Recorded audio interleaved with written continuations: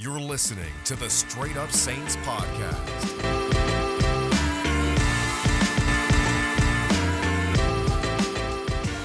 And what's up, guys? Welcome back inside another edition of the Straight Up Saints podcast. It's your host, Chris Rosvoglu. Make sure to follow me on Twitter at Rosvoglu Report. And if you guys haven't already, make sure to go on to YouTube, type in Straight Up Saints podcast, and you'll be able to get daily videos. I've been posting a lot on there. If you guys haven't already, I put up the Patreon page. I actually changed it. Now it's $1 a month. You support the podcast for literally $1, not asking for a whole lot. So if you guys can come in and join the Straight Up Saints squad, that would be greatly appreciated. The more supporters, the more content I'm putting out. My goal is to end up doing 2 live streams a week, 2 podcasts a week, and 5 to 6 videos a week that will go on YouTube. I think that's a lot to offer for $1 a month. I think you guys would enjoy it. So if you're interested, guys, go to the link to this description or just check the below tweet from where you're getting your podcast, and you can join the Patreon page for $1 a month. Now, the Saints are coming off a big win, and I celebrated like an ass on Monday, and you did probably too. And we were dancing and we were singing and we were getting live to that big-time win over the Bucs, where frankly the Saints kicked their ass. The Saints laid the smackdown on the Tampa Bay Bucs candy ass, as Rock used to say. And a lot of people think this is now where the Saints are going to make that mid-season run like they usually do. And others think, hey, maybe this is a letdown game. You're playing a 49ers team that's banged up, coming off a bad loss, and you might overlook them. But here's my thing for the Saints. It's not like there's a big game waiting on the other side of that Niners game. It's another game, I believe, against the Falcons. You're going to kind of take that as you usually do, a divisional approach. If you're the Saints, and I know this sounds crazy, taking care of business against a team that's banged up and not playing good football is impressive. And I know a lot of people are going to say, well, Chris, what are you talking about? That makes no sense. Hear me out for a sec. You're coming off a huge win, a win off a team that everyone was saying they were the number 1 team in the NFC. You beat them 38-3. Now everyone's saying, hey, wait, what about the Saints? Maybe the Saints are a top team in the league. And maybe not everyone, because you have your Colin Cowards and your Chris Sims and your Mike Florios and too many morons in this world to say that. But people are starting to give the Saints respect, which they haven't gotten the last couple of weeks. So now they're getting the respect. Everyone's talking about the Saints playing well. This is the time where you could have a possible letdown game. If you come out and you take care of business against the 49ers, for me, that's impressive. And I think the Saints will come out with good energy, because if you do remember, guys, last year, the loss to the 49ers cost the Saints a chance at the 1 seed. And the Saints lost in the first round. If they had the 1 seed, things could have been different. Who knows? So that's why, for me, I think they're going to come out with energy. Now, for this show, I had to get this man on. I had to get on Matt Barr from the Pro Football Network. Big-time 49ers guy. Great analyst, has great jokes, really knows how to break down the game. And he's one of those guys, when it comes to quarterback talk, he's the one to go to. He's a huge Zach Wilson guy from BYU who we'll talk about in a little bit. So without further ado, let's get into that interview with Matt Barr.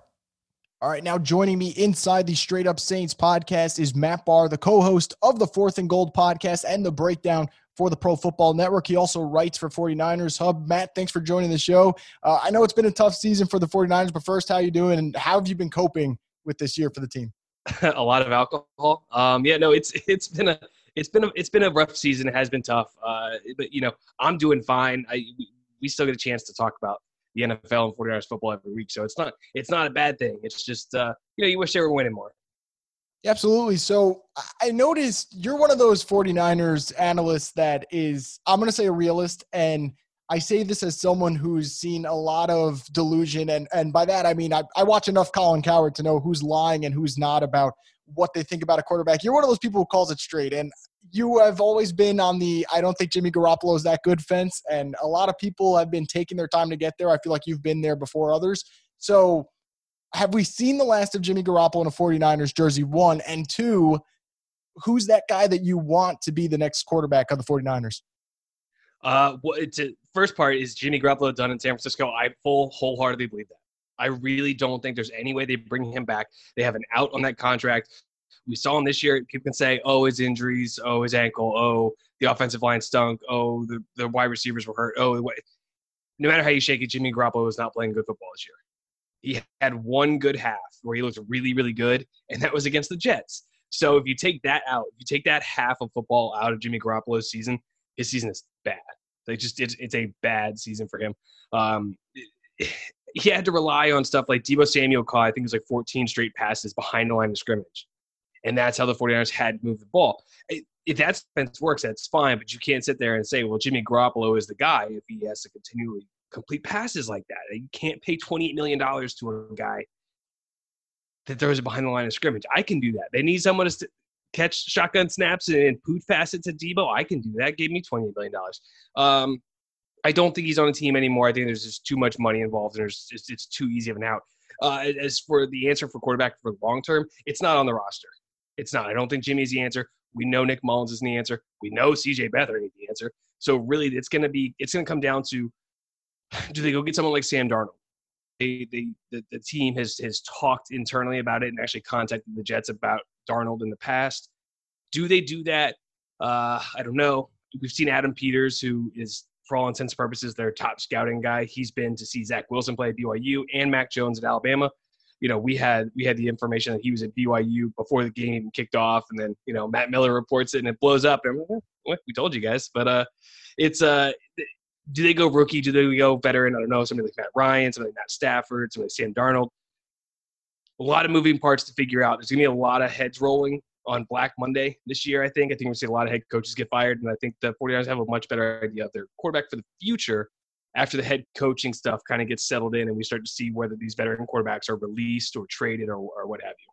So are you, let's say someone gives you the option. Are you going, because I've noticed you're a big fan of him. I sometimes post about him just to get Saints fans riled up because he's an intriguing prospect. Zach Wilson's fun to watch. I know people, it's hard to watch BYU games all the time because we're interested in watching the Ohio States and the Clemsons, but BYU's been, for lack of a better word, kicking people's asses. You saw at Boise State last week. They looked good.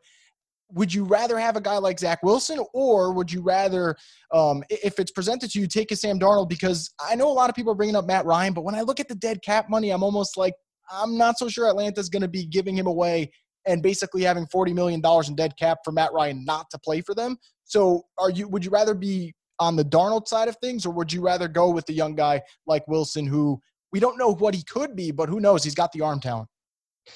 Zach Wilson's at the top of my list, and he has recently passed over Trey Lance for me, which is hard for me to do. I'm an FCS guy. I went to JMU, so I watched North Dakota State, just demolish JMU a lot. So I'm used to seeing guys like Trey Lance play, and I know that they don't play Division II football. It's FCS. It's not Division II. They talk about the lack of competition, but, whatever. If you have the skills, you have the skills. And I think Zach Wilson is one of those guys where I think he can come in and be a day one starter. I think Trey Lance is a guy you need to bring in. He's going to need to sit for a little bit. So Zach Wilson tops my list for guys that I personally want the 49ers to go out and get. I think he's mobile. He's a really sneaky 6'3". If you look at him and you watch him play, you're like, that guy's not 6'3", and then all of a sudden he gets out on the run and out in open space. You're like, oh, he can move and he's got long strides. It kind of reminds you, he runs a little bit kind of like Colin Kaepernick, but those really super long strides. It's fun to watch. Insane arm talent, willingness to throw the ball down the field. He tops the list for me. Sam Darnold is someone for me that is such an intriguing player because we saw what happened to Tannehill as soon as he got away from Adam Gase and he got his confidence back. And can Darnold do it? I don't know, but he's interesting. What I really want the 49ers to do is go get someone that's going to be there for 10 years. I'm tired of this recycled quarterback. Every 3 years, they got a new quarterback, and it's a never-ending cycle. Just give me a guy that's going to be there for 10 years. If you believe it's going to be Sam Darnold, go all in on Sam Darnold. If you believe it's going to be Zach Wilson or Trey Lance, or if you want to trade up for someone like Justin Fields, then make that happen. But they need to get a solid, concrete answer at quarterback because as a Saints guy, Drew Brees has been there for the last 87 years. It's nice to know what's happening with your quarterback situation. The 49ers is just always such a big question mark. I just want a definitive answer. That's all I want. Yeah, absolutely. That's fair. Now, before I get into the injury report, and actually this week it's not that bad for you guys up to, if you go by your standard, that's probably because most of them are on injured reserve, but It's not that bad and we'll get into it. What's one thing this season, or at least one positive you're taking away that you're looking at it, and obviously so many things have gone wrong, but you're like, hey, look, that guy looks good, or this part of the team looks good. What's that one positive for you? Brandon Ayuk selected in the first round. Everybody kind of questioned, why would they leave CeeDee Lamb on the table? Why would they leave, Jerry Jeudy on the table? Why wouldn't they? Why would they trade up to get this Ayuk kid from Arizona State? And we found out real quick as soon as he hit the field, he makes play after play after play. If you can get him the ball, and the quarterbacks haven't really been able to do that so far this year. But if you can get him the ball, he's going to make plays. And I absolutely love watching this kid play the game of football because he's dynamic with the ball in his hands. He runs incredible routes. He's got good hands. He's the real deal. And just the thought of him and Deebo Samuel and George Kittle being your top 3 weapons in the passing game moving forward it's very comforting to 49ers fans because Ayuk is every bit as exciting as anyone could have hoped he could be when I get him in the back end of the first round. Yeah, he's been great to watch. He's one of those players that even people who aren't big football fans, and I'll give you the example when he had that hurdle, I think it was against the Eagles. I was with a couple of my friends, they're not even football fans, and all of them, their jaws just dropped like, what the hell was that? Like, that's amazing. And he's the type of guy that when you watch him, I'm almost, and this is my I'm not going to say my hate against the Packers leaking in here, but I am so grateful that the Packers didn't add a guy like him to their offense this year and put him with Devontae Adams. That would be scary. So let's get into the injury report. Let's talk about it. What were your main takeaways from it? Do you think we'll possibly see Deebo this weekend? What's your thoughts right now looking at it? The biggest takeaway is that Raheem Mostert has been ruled out. There's a lot of optimism that Raheem Mostert could get back this week. Raheem Mostert is the focal point of this offense at this point. With George Kittle out, with Deebo maybe not going to play. They said they're going to reevaluate him Thursday. We're recording Wednesday night, so we'll reevaluate him tomorrow. I don't think he plays. I think they just let him get fully healthy. This isn't the year where you need him to rush back so you can try and win a game here. This is the long game at this point. 49ers playing the long game. It sounds like Tevin Coleman is 50-50 for the game. If I had to guess, he's probably not going to play, which means it's going to be back to JaMychal Hasty and Jerick McKinnon as your guys in the backfield, which is crazy when you think about how stacked this backfield was coming into the year, and now they're down to like their fifth string, and JaMychal Hasty, the undrafted guy, and then Jerick McKinnon coming off a pair of missed seasons because of an ACL injury. Nothing stands out on the injury report, just $80 million sitting on IR right now, and there's not a whole lot the 49ers can do about it. I mean, you're talking your quarterback, your tight end, Richard Sherman did open his practice window. So Richard Sherman may play this week. I don't think so. I'm surprised. I really thought that he was just going to be a season-long IR. Just ride it out. Because he's a free agent in the offseason, doesn't want to get himself hurt in a season that's pretty well lost at this point. But maybe we see Richard Sherman. That'd be kind of fun to watch Sherman and Thomas kind of go at it a little bit. Yeah, look, I would totally be down for that. We saw last year, it feels like Sherman had his number for the first couple of quarters. Then fourth quarter, we saw Michael Thomas get going. Now, obviously, if the Niners are going to have a chance to win this game, Nick Mullins needs to play better than he did last week. But to be fair, he also had zero time in the pocket. That was tough to watch. What are your expectations from Nick in terms of can he have a bounce-back game? Or do you think it's just going to be another one of those days, especially if Deebo's not there, that there's not a lot of options out there that are open? He doesn't have much time to throw. What are you thinking? I'm really thinking that we're going to see the stat line that we saw in the Packers game. I think it's going to be pretty similar to that. When you look at how just how decimated this team is across the board, they're like their fourth center. Like, come on, you don't even have four centers. How is that happening? I really think that they're going to see a similar stat line. I just don't think that all of the positives are going to come in garbage time, which they did against the Packers. So, maybe we see him come out with a little bit extra fire. I think the short week really messed with everybody. I think it really messed with everybody. It was a short week. They had the COVID cases with Kendrick Bourne. He loses his left tackle and Brandon Ayuk and Kendrick Bourne. You're all of a sudden down to Trent Taylor and a guy named River Craycraft. I think that's how you say his name, Craycraft. I don't know. It's just a fun name to say. But you're getting guys like that that are taking legitimate snaps. And it's tough for any quarterback. So I think we're going to see something like maybe he goes for 220 yards, 1 touchdown, 1 interception. Maybe he fumbles the ball. But I'm not expecting the world. I don't think that Nick Mullins is going to come out and light it up. I think the Saints are riding high after that win against Tampa Bay, and I think they're going to keep cruising on against this just battered 49ers team. So interestingly enough, I actually wanted to mention, and you don't need to tell a Saints fan to take a shot at Goodell. I feel like it's just like automatically. And from my tweets sometimes, if I can take a shot at Goodell and the refs, I do it. This has nothing to do with the refs, but when listening to the broadcast for Niners-Packers, for Aikman to say Shanahan told us straight up 85% of his game plan were going to receivers that, 24 hours later can't even play, it's like, all right, the game should have been moved. Like, I don't understand why it even happened. But it is what it is. Someone I wanted to ask you about that the Saints aren't sure if he's playing yet. They're still trying to figure out. They'll see once practice ends on Friday. Quan Alexander, obviously, you know a lot about him being with the 49ers. I thought it was one of those moves where it's kind of win-win for both teams. The Niners have great linebackers in Fred Warner, and Greenlaw is really turning into a rising star. And then for the Saints, it's Demario Davis and a whole lot of nothing. So the hope is Quan, although at times can miss a lot of tackles and be inconsistent, the Saints can use a guy like him. So for Saints fans wondering, what do you think they should expect from a guy like Quan Alexander? Energy. That's what Quan Alexander is. He's an energy guy. And you talked about how good Fred Warner is and how Greenlaw has really started to come along. Without Quan Alexander, Fred Warner's not who he is. Dre Greenlaw isn't who he is. Quan Alexander was overpaid to come in and play in San Francisco, but when you're 2-14, or 4-12, I guess they're picking second overall in the draft. When you're a bad team, you have to overpay guys to come play for you. There's not a bunch of guys who are just lining up going, hell yes, I want to go play for the team picking second overall. That's it. It's not the answer. So you got to overpay to get guys. They overpaid Quan to come in. He did what he had to do. He provided the entire identity to the 49ers defense last year.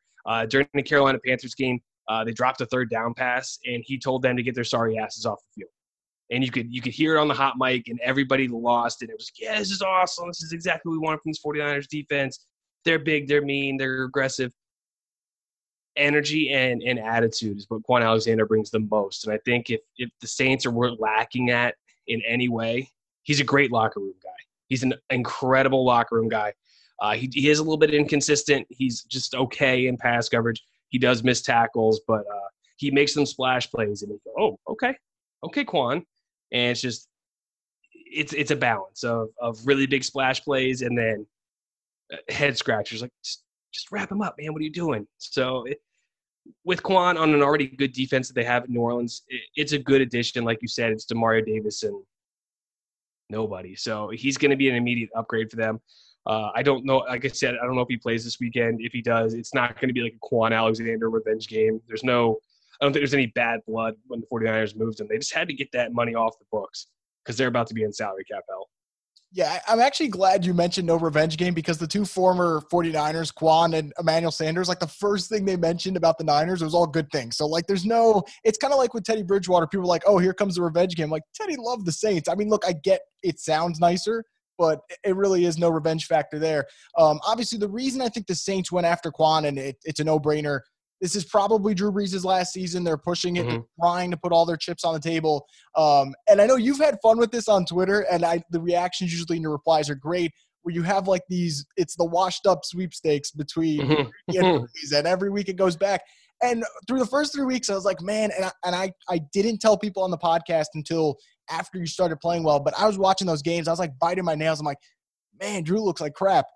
But the last month and a half, he looks like Drew. And look, Drew doesn't push the ball down the field anymore. I get it. It's all about the 10 to 15-yard window. That's the deep ball for Drew now.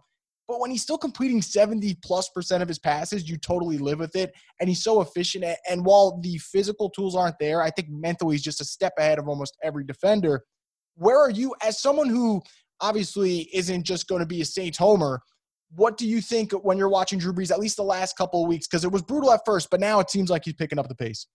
It seems like he's settled in. The lack of preseason, the lack of a real training camp and all this stuff really hit everybody hard. And I think it hit rookies really, really hard. And then some of these older quarterbacks. We saw Ben kind of come out the gate and just be okay. We saw Tom come out of the gate and look just like poor for a while, Tom Brady. Drew Brees, a lot of the same. Particularly looked really, really bad on the Monday Night Football game against the Las Vegas Raiders. I think that was week 2. Looked really bad. And that's when I started to be like, oh, man, these guys really all washed at the same time. But he settled in, and like you said, he may not have the physical tools to push the ball down the field anymore. It's probably true. He doesn't.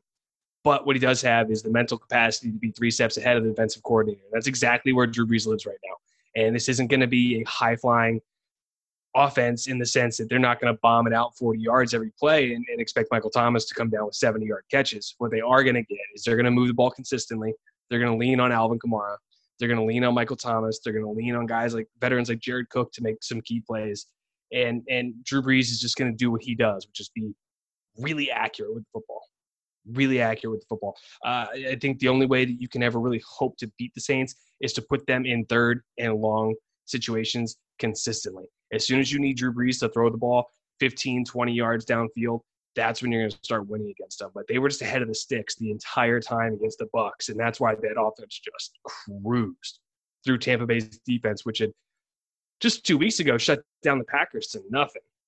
So really, this is such a wild turnaround that game. I couldn't believe it. I watched the whole thing because I hate myself. But I don't know how the Saints did it. They stayed ahead of the sticks, and Drew Brees got to just do his thing. And I'm rooting for Drew. I'm not a big Saints guy. I think Saints fans are a little. I'm sure everybody listening to the podcast is going to come after me for this, but I think Saints fans are a little whiny at times, and so are 49ers fans. We're whiny. We're whiny. For the record, 49ers fans are too. So everybody can come after me on my side for that one too. But it's just I'm rooting for Drew Brees. I like the whole swan song thing. Like he's going to go out on top, and I think that they have the best shot in the NFC right now because they've just waxed the Bucs twice in a row, and that was the only team that I really thought was standing between them and dominance in the NFC because I don't think the NFC's a mess. The NFC's a mess. It's nuts. So I think the Saints are the top dog in the NFC right now. Yeah, I mean, I don't know if I'll go with top dog just because, like, there's so much uncertainty this year. And this last year, it was, all right, Niners are the top, and the Packers and the Saints look good. And there was at least a couple of powerhouses in the NFC. I don't get that feel anymore. I know people like to tell me, let Russ cook. He can cook, but that defense is atrocious. Obviously, the Packers are that type of team when you punch them in the mouth. I don't know if they're going to punch back, so I'm a little concerned there. For the Saints, though, with the fan thing that you mentioned real quick, it's funny. I didn't think the Saints fan base was bad till after the NFC Championship game because a lot of us, and this is myself included, we were just so set on, okay, we're winning in 2018, like the same record as the 2009 year. They lost to the same exact teams, and we all bought into this deja vu thing, and then it got taken from us. Granted, obviously, they still had a chance to win, and they didn't take it, but ever since, it's just like if something goes wrong, blame the refs. And I'm a victim of it too, but it is pretty funny. So I wanted to ask you for this game, obviously, the Niners are going to be underdogs where there's no sugarcoating that. What are a couple of keys, maybe 2 to 3, that you think would give them a chance of staying in this football game and possibly pulling off the upset? Yeah, like I said, the only way you're really going to be able to compete with the Saints is to make sure that they're in third and long a lot consistently. And if they can't do that, then they're going to be in big trouble. I think that's absolutely the biggest one, is keep them in third and long for as often as they can. Again, it's not something I think they can do. Then they have to run the ball, control the clock. You want to basic football 101, right? The more time you control it, the less time the opponent has it. And then thirdly, they're going to have to find some way to generate a pass rush. Just anything. Nick Bosa and Dee Ford have missed pretty much the entire year. Armstead is not – he's showing that he's not the guy when he's out there by himself as the top dog. Kinlaw looks good, but he's a rookie. He's still learning, and he's not ever really going to be a huge sack guy. He's more of just a disruptor and in the run game and a guy that applies pressure but doesn't really close. So find some way to generate some pressure, keep Drew Brees uncomfortable, and keep him behind the sticks. And then when you have the ball, just run it a lot.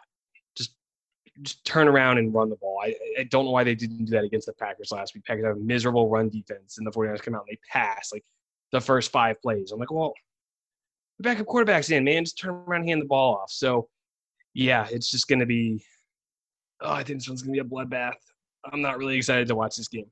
Yeah, well, you mentioned last game as someone who started JaMychal Hasty with confidence like a moron. I was like, okay, this kid is phenomenal. I just saw Dalvin Cook destroy the Packers' run defense. I was like, okay, Hasty, because I think the kid looks really good when he gets the football. I think his jump cuts are really skilled, and he's tough to take down, and I like that type of play. I'm not exactly sure why.